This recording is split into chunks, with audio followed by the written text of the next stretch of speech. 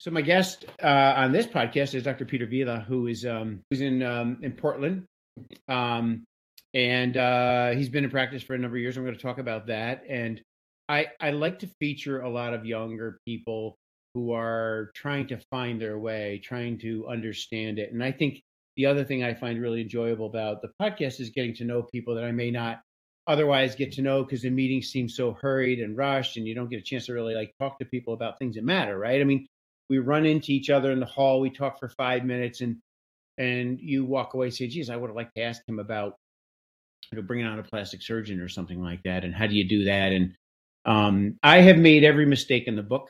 So and I like my responsibility is to help the next generation, because my generation is not going to be here forever, and we in facial plastic surgery have been scrappers for years, and so I don't ever want us to become complacent. So Pete, thanks for joining me tonight.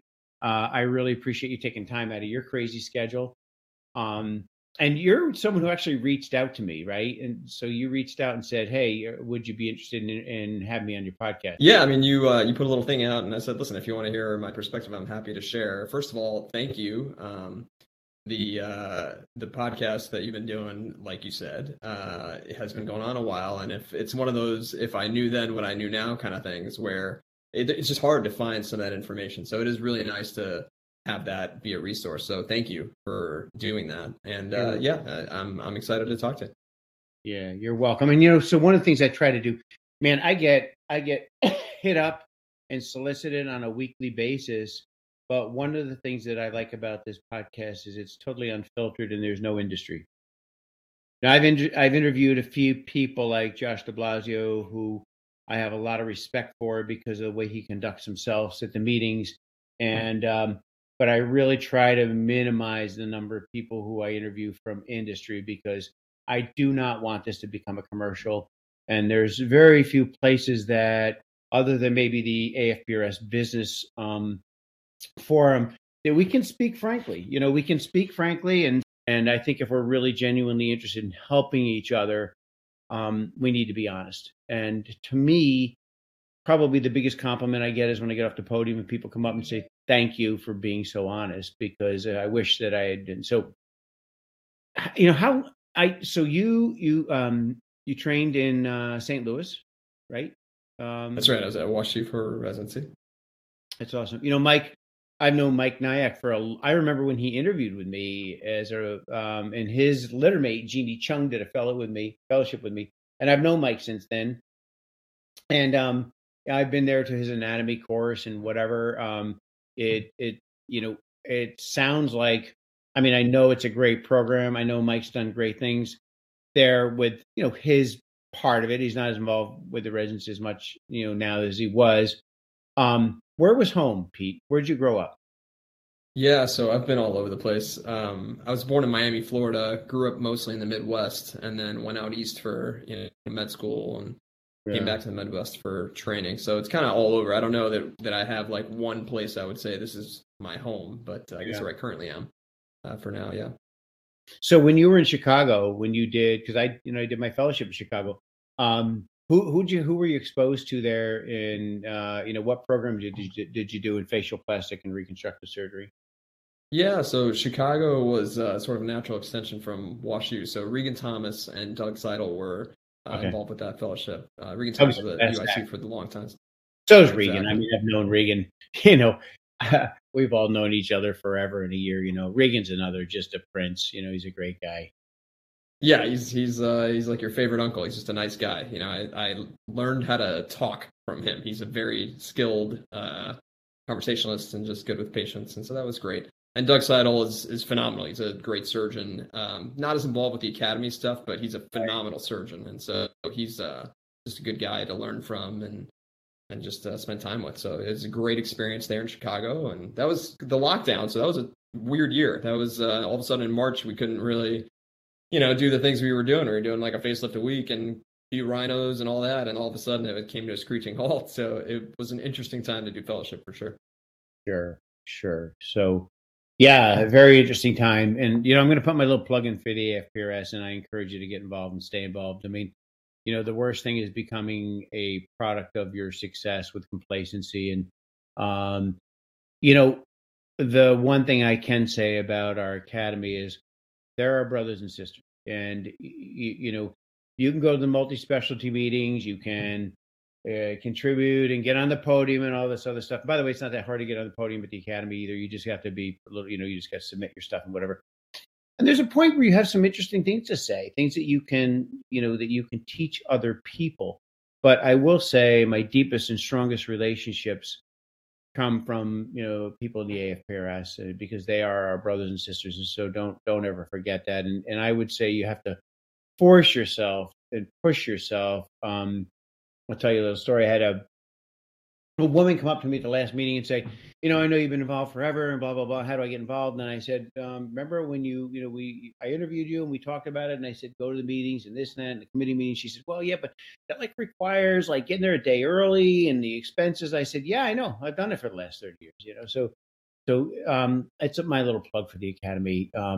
It's really important, because if the academy were to go away, your advocacy would be gone, and your ability to do what you want to do and call yourself what you would be gone as well. So how did you, where's your family now? So they're, I'm Hispanic, so we all kind of moved around together. So they came with me when we were in St. Louis. They moved to where we were because I had my son there. And then they came with us to Chicago, and I was in California for a little while. They came with us out there. So they lived 15 minutes away from me, which is great because my wife's also a physician. So we both work a lot. And so, yeah, here's home. Got it. So how'd you pick Portland? So, yeah, that was a big, big unknown for me. So I went to California because if you had asked me years ago what my plan was, I would have told you that I was planning on doing academics, and coming out of fellowship, that was the plan. And so all of a sudden with COVID, that was an interesting time to try and find a job. I didn't really know any chairs that were looking to expand the facial plastics presence personally. And so I moved to California basically on my own and just hung a shingle and started doing my own thing. So in California, completely. Yeah. So it was just kind of hey, I like this area. We have some friends there, it's good weather. Why not? Right. So we were in the Bay Area in Marin County, and just north of San Francisco. And so I was there for about a year and a half, and the goal was to okay, let's see how this goes, because eventually I'm just going to find an academic job and start that. And so during that process, I was kind of just using my network, talking to people, hey, how do you do this stuff? I didn't really know much about how to build a practice, or how to, get out in the community and start meeting people. And I know that's something you talk about a lot on your podcast. The last few speakers you've had have not easy. Talked about that. It's painful. It's not. And it's just something I just wasn't exposed to. So I kind of just had to figure it out on the fly. I did that. I was getting pretty deep into talks with a couple academic institutions, and, thinking that was what I was going to do. And then one of the people that I was talking to a lot was Mark Kim in Portland. And, he's just a really transparent guy. I like him. I think he has a good reputation with patients. He gets good results. And he was very forthcoming with me about hey, I would ask him hey, how do you do this? How do you do that? Who'd you use for this? And he was always just super responsive, and that was really nice. And so eventually, actually, I spoke with you at the VCS meeting. That's when we first met. Yeah. I think it was 2021 or maybe 2022. And, at that meeting, actually, Mike had actually reached out to me and said hey, do you want to just come work here? I think I bugged him so much. He was finally just work here. So it worked out. I flew out to Portland, and it wasn't so much about the geographic location as it was just, here's a guy where I've got a built-in mentor, somebody that I respect a lot. He's got a very busy practice, so very quickly could get up and running. And I actually thought long and hard about it. And even though I wasn't initially planning on doing private practice, I kind of pivoted and I said, you know what, I think this is actually, I can't turn this down. I've got a great built-in mentor here and somebody that I can learn a lot from, doing facelifts and rhinoplasties and all these things that I really enjoy doing. So I kind of pulled out of the academic thing and decided to come here. So how was that's a big decision, right? How was your wife with that? Yeah, she's a saint. So my wife is just incredible and very supportive. And, she's an anesthesiologist, so she's finished training earlier than I did and has been working longer than I have. Right? You can go anywhere with that. Yeah, exactly. It is very portable. So she's been amazing with that. unlike me, I'm very much a risk taker. She kind of wants to be a homebody and just be, a regular somewhere. And so it's been tough for her, but I find just to that make this work. say you're a risk taker. I've talked to a number of people who have planned on doing academics and end up in private practice. And, I'm a risk taker. I'll be honest. I am. I have never bought a lottery ticket. I don't like to gamble, but I will take prudent risks. So I find that interesting because, typically people going to academics are one of two camps. Three camps. I want to be an academician. Number two, I want to get an academician, get up to my elbows and my armpits and blood and guts, become a really good surgeon, be able to feel like I can take rib out in a surgery center and, do that for 5 years. And then those who just want to go into private practice because it does have its share of risk. I mean, or some people go in academics just to mitigate risk. How did you switch that? Because I find that a lot of people that go into academics, really, those who don't want to take risks are very risk averse, and that's okay. How did you switch gears? Yeah, I agree with you. I mean, just talking to people from my cohort, I agree with that assessment. I think it was hard for me because the part that I like about the academic world is very much the teaching. I've done a lot of research. I really enjoy the research process. I write a lot. I like that. I still plan on doing that. I still review for the journal. And I still, I'm on like a grant review committee now for the IFPRS, and so I just keep up with that stuff. But for me, and I'll be honest. So in San Francisco, I had a ptosis repair, so my eyelids, and so I went to a well-known institution, and doctors have a certain sense of how the whole experience works from the doctor's side. So as a patient, I went to this very reputable institution that everyone has heard of. And had my surgery there. And it was just, the surgeon was great. The results were great. But like the experience of being a patient there, I was like, how could I possibly do this to my patients? Like, this is awful. And, this is a well-known place that supposedly, the best and whatever. So for me, that was kind of one more strike against it where I said, you know what, if I want to do the type of surgeries that I really enjoy doing, facelifts, rhinoplasties, all that stuff, and I like the Mohs stuff, and I like the recon. I really enjoy facial nerve too.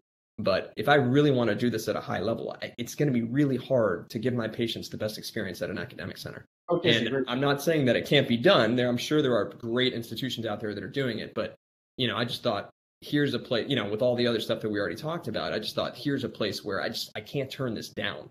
And, it just made sense to me at the time. And I think it's worked out great.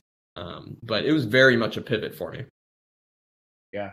I mean, it's a big decision because it's also, the financial risk at a time when you can't afford really be taking a lot of risk, depending on what your educational, loans, all that other stuff. There's a book I'm going to ask you to read, which I don't think you'll regret. It's called The Customer of the Future. And I forget the author's name, but we have incorporated it into and it basically, the woman who wrote the book wrote it pre-COVID. So when I was reading it during COVID, I thought to myself, wow, this is like totally insightful and brilliant. But she basically said that, in the future, your competitor down the street is not your competitor. Your competitor is the mindset of people dealing with Amazon. And the reason people use Amazon is because it's so easy, right? So we went through a process where we built our processes all around the patient.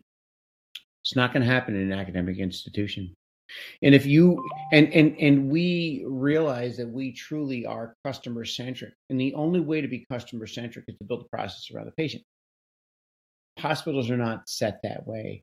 And if the administrators in the hospitals, you want to know why the business world snickers at them, and as far as from a business point of view, is that they're still provincial. And but I do find it interesting that you took, I mean, for me, what I mentor my young guys to do, women, is if you want the experience, roll up your sleeves, set a timeline.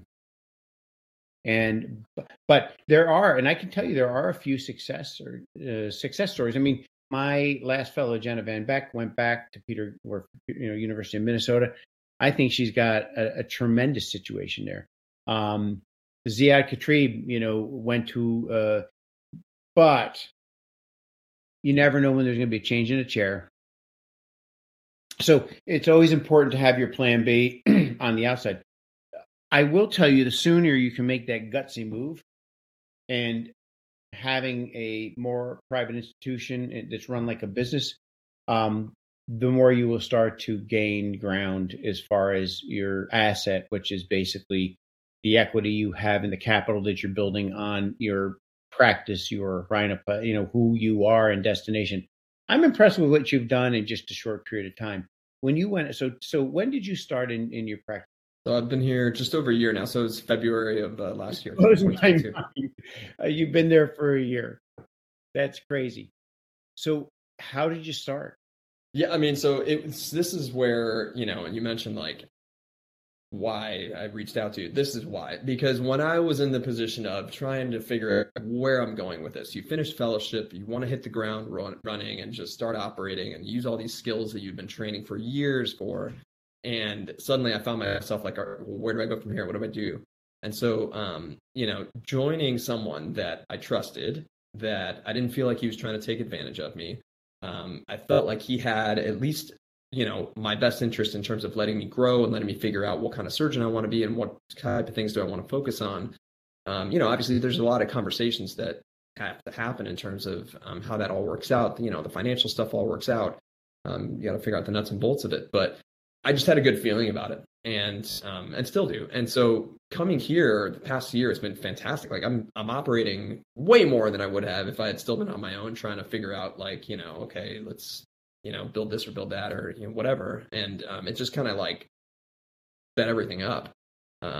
So, it's tough because when I was looking around, it's like, well, how do I make this happen? Right. And there are only so many people out there. Yeah, totally. And like, geographic locations, like I didn't have like one, there's a lot of people like Sid Starkman, for example, going back to Arizona. I just, heard that's a great story. Like I knew you wanted to be in that area. His story is very unusual. True. Not easy. But like, it's an example of like, this is a person who wanted to be in X location, right? Or like people who, you had Grace Peng on here talking about her story and like, people who go to like, well, I'm going to go back to this area, right? I didn't have that. So for us, it's almost like, it sounds like a good thing at first where you're like, oh, I could go anywhere. But then it's almost daunting, like you said, because you just, you got to pick somewhere, right? And there's so many different options. So, it was less about the geography for me and more about, okay, where can I find a place that will allow me to do what I'm interested in doing? That's a really important point, Pete. It's so I'm in a lot of business development groups, and I have friends who've done, acquisition after acquisition, and they'll tell you the most important thing are the people and the substance behind it, not just the location, not just the EBITDA, whatever the profitability. And it's the same thing here. I mean, if you pick someone who's reasonable, and I think you're going to see more of this too, because my generation is probably the first generation to do just exclusively facial plastic surgery. 5-10 years before me, they did ENT and they transitioned. I never put tubes in an ear, and that generation, my generation, is getting ready to retire, to wind down, and it took them 20 or 30 years to build a revenue stream, to build a reputation, providing there can be some fairness between. And I think the biggest success that we have with the people that I have is I am so fair because I realize to get to the next level, we have to be fair to each other. And it sounds like you've got a great situation, but then maybe the lesson learned here, or the pearl for people looking, is it's the substance that is there and who you're working with. So Dr. Kim, right? Yep. Michael Kim? Michael Kim, yep. How long has he been in practice? So he's just over 10 years out. He was at OHSU for a long time. He was at Mayo for a few years before that. And then this is now 3 years that he's had his office here in Northwest Portland. And, going through fellowship interviews and things like that, you meet a lot of people, right? And so I met Mike during my fellowship interview. We kind of hit it off, we listened to similar music and just talked about whatever, but like we kind of stayed in touch. And that was where, for people looking for stuff, you gotta use that network, right? And so we stayed in touch. He was very responsive to questions and very helpful, very open and transparent, which was amazing. And I'm sure plenty of other people can attest to this. He's very open about this stuff. So, he's just one of these people. And so we got along super well. For somebody who's in or where I was looking for that position, you just have to like use your network. Don't be afraid to reach out to people and say, hey, I'm looking for this, looking for that. Do you know anyone? And I was knocking on doors, emailing the entire country, it's not a lack of trying to find people. It was very much, using my whole entire network. So I'm just lucky that it worked out well. Obviously there's no guarantees, but like you do have to take some risk, but you make the best decision that you can. And I think, for me, it was a great decision. And for us both, it's going well. There's a variety, because I've talked a lot, there's a variety of reasons why a senior person will take on a junior person. Why do you think he brought you on? Yeah, to boil it down to one thing, I think the main thing is he is now at a point where he's not trying to like run the world with all the facelifts and rhinoplasties and operate 7 days a week. So he was busy enough and booked out far enough that he was actually losing patients because they were waiting so long that they couldn't get in to see him. So, when I came on, it was a way to very quickly start doing the injectables for the practice, do the minimally invasive stuff for the practice so that he could just focus on the surgery and start, working on his list of patients and then not have to worry about the other stuff. So it's good for both of us because that way I get busy quickly and then he can just focus on the stuff he wants to do. Yeah. I think how important do you think it is that you find someone that's senior that doesn't have an ego? Yeah, that's all of it, right? That's what's going to determine if you're still there in a few years versus, a year, right? So that is super hard to figure out. And I had the benefit of knowing him over, an extended period of time where I kind of had a sense of, where his sort of motivations are and things like that. That's hard. And so having somebody ideally that you've known for a while, either that you met early on in residency, going to the AAFPRS meetings and just talking to people, is huge because, these things don't just happen overnight, right? Like it takes time. It's a process to where, hey, I'm thinking about maybe hiring somebody in the near future. And then you kind of start, putting your feelers out. So that takes a long time. And I would recommend people start early in residency, reach out to people. Hey, I live in, such and such location. There's the surgeon there who might be hiring. Just reach out to them. Say, hey, like, and I'll be finishing fellowship in 2025 or whatever. Like, what are your thoughts? Nothing wrong with that. The worst they can say is no or just don't respond.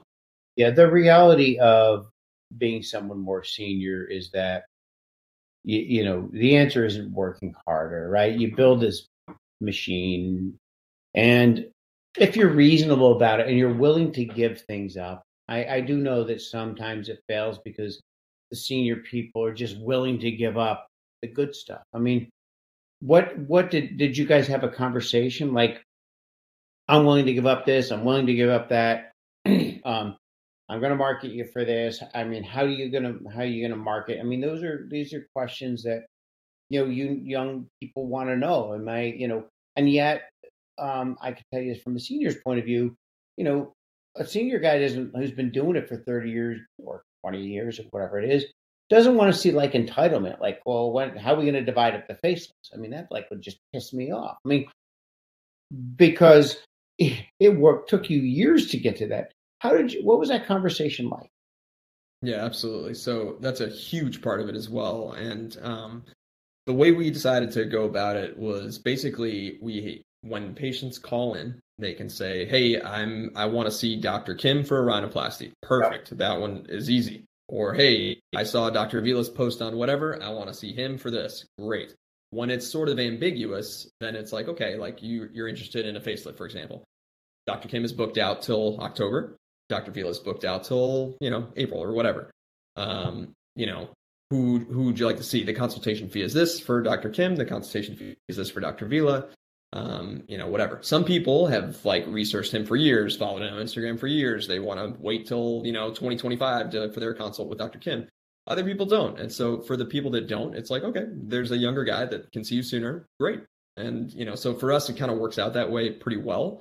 I've been very busy doing, cosmetic facial plastic surgery. It's been great. Facelifts, rhinos, blephs, all that good stuff, and he's still busy operating consistently and has a huge list of patients. So it's worked out for us well, but I think that's definitely an issue that needs to be discussed up front before joining a practice, is like, how is this going to work? In terms of marketing, we haven't really had to do any, because he's just got such a backlog of patients, and it's, it's not a massive area within, it's not Beverly Hills, right? So like there are less surgeons here. So his name is relatively well established. And so, obviously I'm part of that team now. And so if people come in to see Dr. Kim, it's like, okay, I'll see Dr. Vila because I can see him sooner. Yeah. So does Dr. Kim do any injectables at all? I think for the established patients that really want to continue with him specifically, he'll do it. But I've seen plenty of his old Botox patients or whatever. And so how about, like you mentioned Mohs. I mean, how do you still, or is he doing Mohs? Do you still do Mohs? I mean, how does that all work? Yeah, so we don't take insurance into practice, so it's all purely out of pocket. So he does not do like Mohs reconstruction or anything like that. We just don't have the setup for it here. I've had a couple, little scar visions, little things like that, where we'll just do it out of pocket, and patients understand that it's not going to be covered by insurance.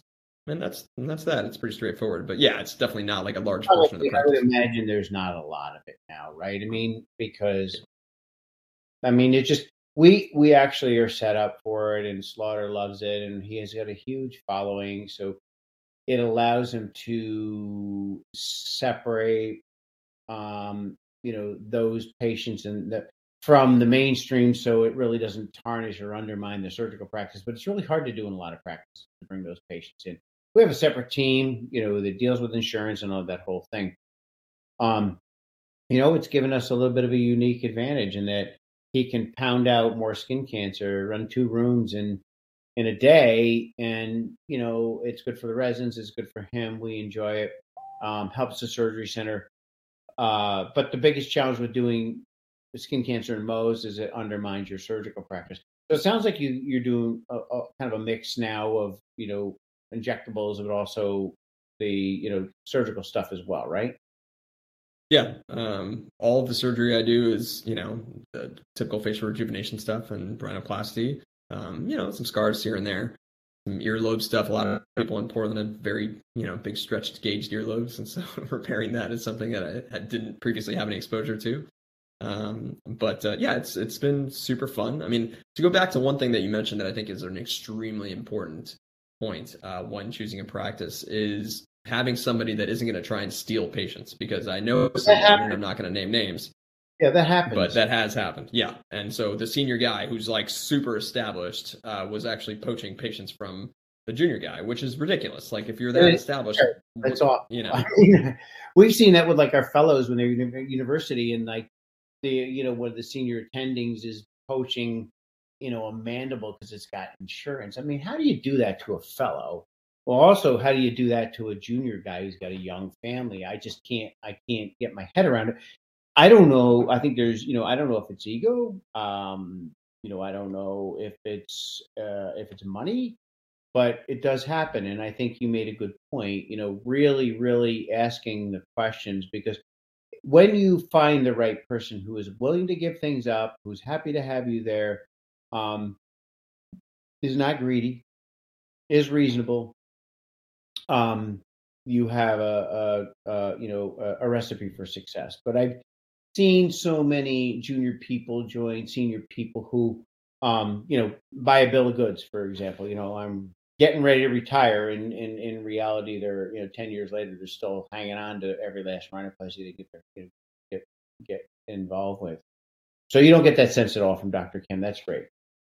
I don't. He's been super generous, and it's, he's kind of let me, we both sort of maintain our own social media things and our own websites and stuff like that. And they're still obviously linked to each other, but it's I have the freedom to change things as I want to and talk about whatever I want to, and that's rare, I would say, to find someone that's very comfortable in their own shoes, where they don't feel threatened by the junior person. And I think the best way you have of ensuring that is that the person's busy. I think if the senior guy or girl was not busy, then yeah, maybe that's where you run into trouble. Good point. It's a good point, because if the senior person is really, really busy, they're just not. They're not going to care as much. And also at some point, what's Dr. Kim's age at this point? Gosh, it's probably like late 40s. Yeah, so he's still got a lot of career left. Absolutely. He's still got, because the other thing is sometimes people, that doesn't happen because people don't want to give it up because they feel like they still have a lot of career and that sort of thing. What's probably your biggest, like, what are the things that keep you up at night? What's your biggest struggle? Yeah, I mean, at this point, honestly, it's just mastering my craft, right? So preservation rhinoplasty is something I'm really trying to expand. Deep plane facelifts and all of the deep neck work and all this new stuff that's kind of the glands and managing the digastrics and all this kind of stuff. That's really what I'm focused on at this point. So it's really nice to be able to be in a position where I don't have to worry about the business stuff and can really just focus on the surgical stuff. That's the stuff that I obsess over and that I pour over at night. Yeah. Yeah, it's kind of interesting, not to get too technical with this, because this is more of an aesthetic business podcast, but it's interesting what's going on with the neck these days. I go back and forth. I've done, submandibular work, and I had a woman today that we saw. She's about 3 or 4 months out, and you can just see the hint of her submandibular gland on one side, right? And and yet she's fussing and fussing. She otherwise has, I do an extended deep plane. I go all the way out to the buccal fat pad. I go all the way out, along the mandible. And I would say, maybe 1 in 20 patients, I'll take out the anterior aspect of the submandibular gland. And I still question whether it makes sense. And I had this conversation with my fellow today. I like, look, Brian Mendelsohn, who's in Australia, who's a world-class anatomist, he gives a talk about, how I almost killed a patient, right? And it was a patient, he did their submandibular glands, and in the recovery room, they just blew up, and it was, one of the little branches of facial artery. I think I'm pretty good at, and I've done enough cadaver dissections, and I've taken them out. But I said to the fellow, I said, she otherwise has this amazing result. Is it worth doing work on the submandibular glands? I don't know the answer. I do them from time to time. But there are those people where you don't see the glands, and then you do a beautiful deep plane lift because you pull everything's so tight. You do see a little bit, and they weren't there before. So I don't know the answer to that. I do know that a number of us who have a ton of experience with this stuff still feel it's not worth it. But it'll be interesting to see where this all goes, right? Yeah, I mean, again, I don't want to get into the surgical details, but it's a really fun conversation to be, kind of seeing play out in real time. You got your people on both coasts talking, about their own way of doing things, but it's a really fun conversation. And I, like you, am still, there's little things. I'm obviously you've been doing this, longer than I've been, alive, but for me, it's just it's fun to figure it out. I have a son-in-law who's joining me, and a daughter who's an ophthalmologist. So yeah, we might be off by a year or two, but I've been doing this a long time. Which is kind of the fun. It's kind of the fun part of it, and seeing the next generation. What would you, if you went back and looked at, the younger version of P. Vila, what would you tell him? Maybe 10. So let's say you're going into residency. What would you tell the younger version of yourself now, based on what you know? Yeah, man, so many things. I think the biggest thing is it's always, when you look back and do these kind of things, I always used to kind of joke about this in residency, and you hear these people talk about like, oh, the last 20 years of their research or whatever, and how it's basically a straight line from A to B, and like, oh, when I was an intern, I figured out this and blah blah blah. It never, that's all fairy tales, right? Like, no one actually has a path like that, and if they do, then they're great storytellers, but like that's usually not how things go, right? So it's always sort of like you kind of know where the goal is and you try and head towards that. And then along the way, you end up kind of figuring some stuff out, right? And I think, just trust yourself and trust sort of that there's a reason why you may feel like I'm very much a gut person and make a lot of decisions. I'll kind of weigh ups and downs and, kind of think about pivots and things like that. But at the end of the day, it's really a gut thing. And looking back, I would just say, just trust your gut, right? But it's very much not a straight line. Like this is, if you would have asked me 10 years ago if I'd be here in Portland doing what I'm doing now, absolutely not. I mean, this is all kind of like sort of in a way happened, but like very much a result of conscious decisions made along the way that I just didn't know about beforehand. Yeah, it's crazy, right? It's crazy. Where do you think is the future of our industry? What are your predictions? And I got to tell you, I have seen such a drastic change in our industry. I almost don't recognize it. I don't want to sound like it, but where do you think it's going? I mean, let's just set the backdrop. Affordable care passes. And I actually predicted this in one of my presidential pieces in 2015. The Affordable Care Act happens. Primary care docs, internal medicine got screwed. Okay, they all thought they're going to do better out of this deal. And now more and more of them hate their life. More and more of them are joining aesthetic medicine. More and more because we now flooded the system with extenders. They all want to do what Dr. Vila is doing. Where do you think this is going? Yeah, I agree with you. How do those of us who have vested so heavily in this? I've been doing facial aesthetics for 30 years. And now all of a sudden I see the world-renowned Beverly Hills, nurse injector. I mean, honestly, seriously? Like, where's it all going? Yeah. So I do think, and, I was involved with this stuff as a resident with the ENT Academy, but I do think the doctors as a field are not awesome at advocacy. And part of that is because, surgeons are busy with their practice and worried about their patients and worried about, their practice and managing their staff and all that, which is time consuming and difficult and requires a lot of attention. I do think as a field, it is easy to be complacent with what's happening nationally. And I do think that, whether it's the nurses, whether, it's the same thing's happening in the anesthesia world with CRNAs, they want to call themselves nurse anesthesiologists. And so like all these things, not that there aren't great CRNAs out there, but it's just like the groups. Physician assistants, they want to be a physician associate. Last time I checked, sorry to be, but you're not associates of mine. You are. There's the grind that we go through is a real grind for not 2 or 3 years. It's 10 or 12 or 15. I mean, I went off to school when I was 18. I didn't make a buck until I was 33 years old. And by the way, it's not a rite of passage thing. I'm not going to be, be so patriarchal to say that. Okay. There's a difference.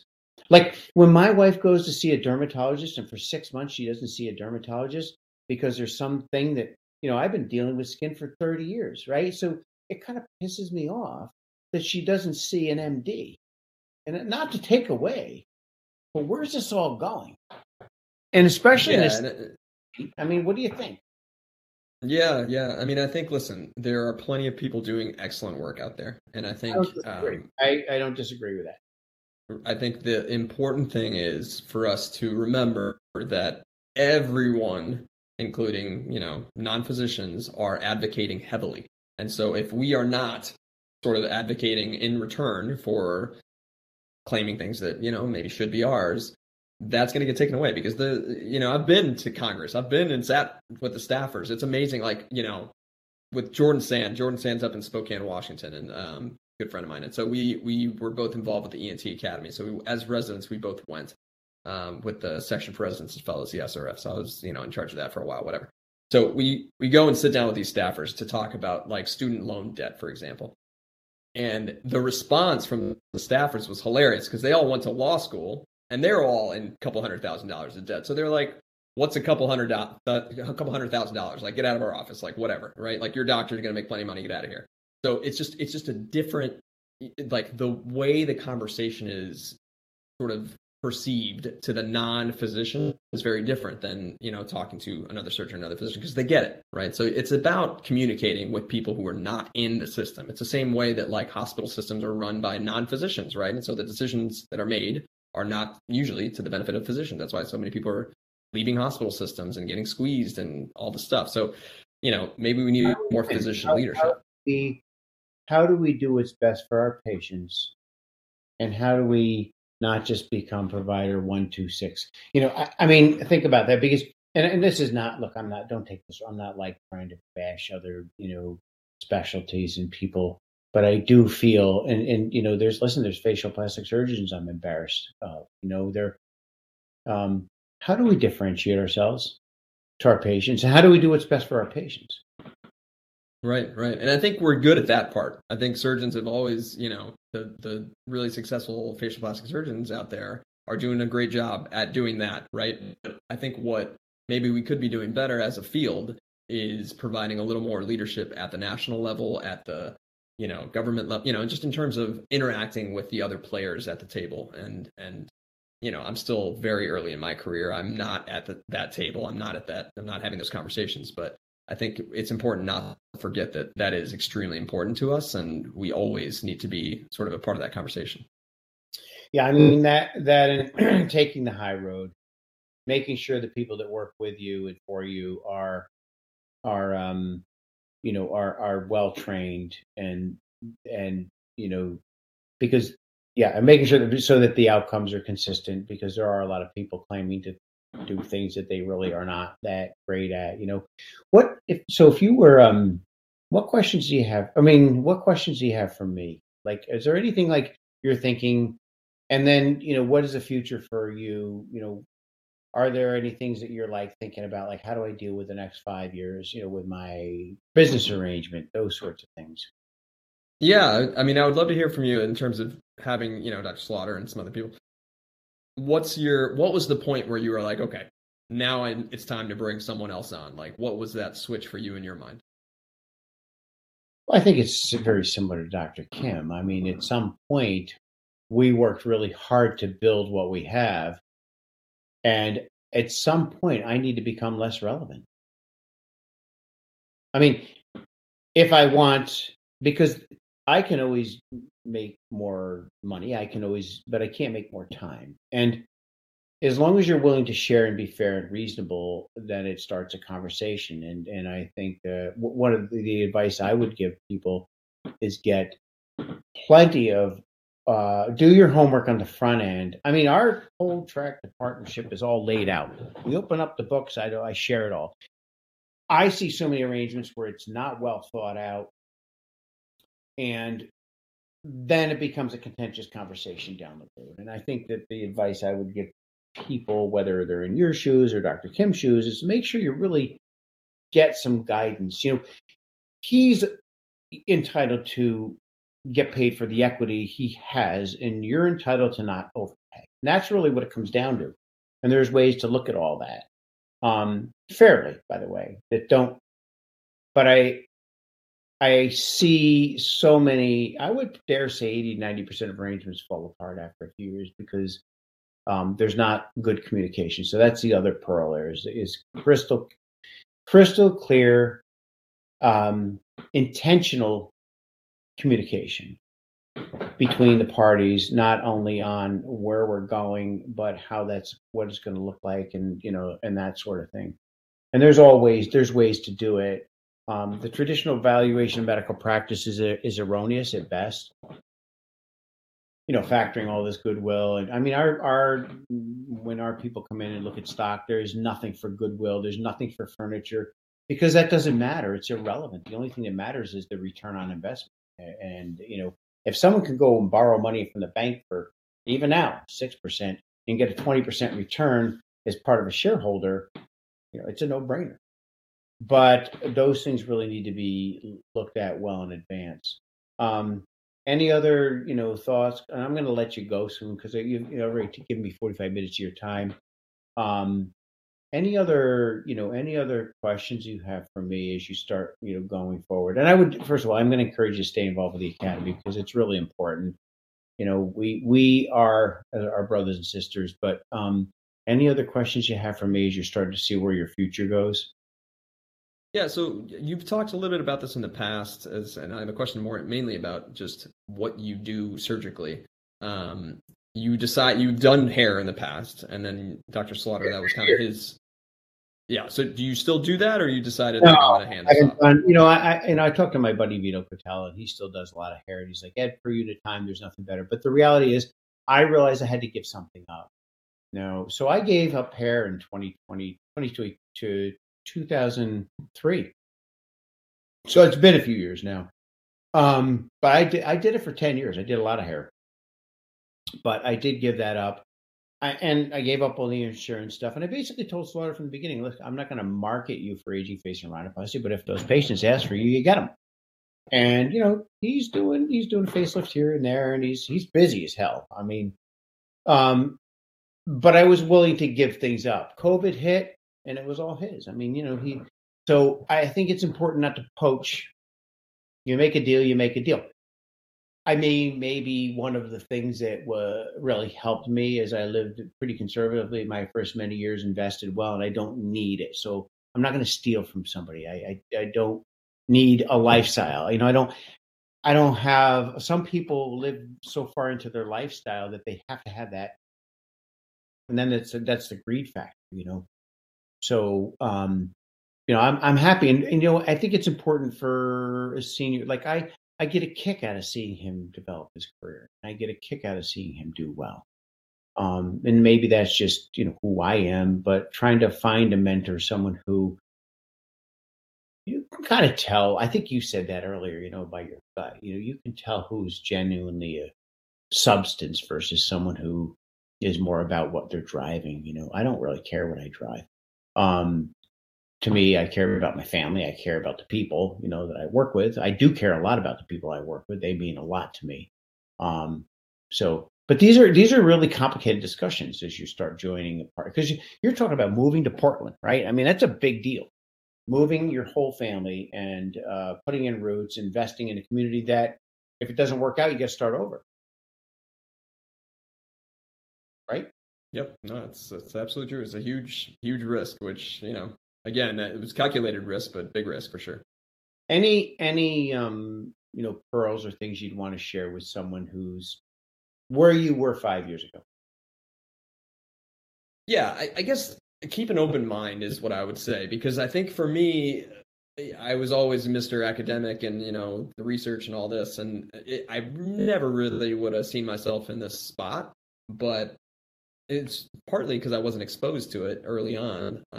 But like maybe if I'd seen Dr. Nyack or as an intern, I would have decided on this stuff sooner. But it wasn't until I really started operating that I really realized, like, hey, I love this anatomy. I love these type of surgeries. This is really cool. So I kind of decided late in the game this is what I was going to do. But just to keep an open mind, because I think when you're so sort of pigeonholed into one thing, you may not see other opportunities that are actually pretty great opportunities. And so, that's, I think, just you're allowed to like have a goal and stick to it, right? But like you can change your mind too. That's okay. Well, look, thanks a lot for joining me. I really appreciate it. I'm gonna just stop the record here, and you are gonna chat for a second. But thanks so much. I mean, I think this is really helpful for the younger people who really have no one to talk to. But I mean, there's so many opportunities, and right. I thought I wanted to do academics once upon a time.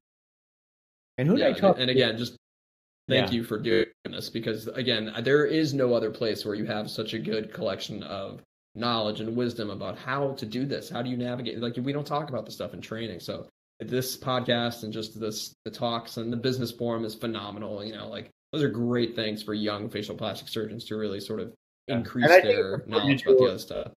It's also important to do it without industry influence, because you're getting a filtered message, and not anything against them. It's their job, but we need to talk about the things that we don't do well, right? Where we failed and that sort of thing. So thank you so much, Peter, for joining me.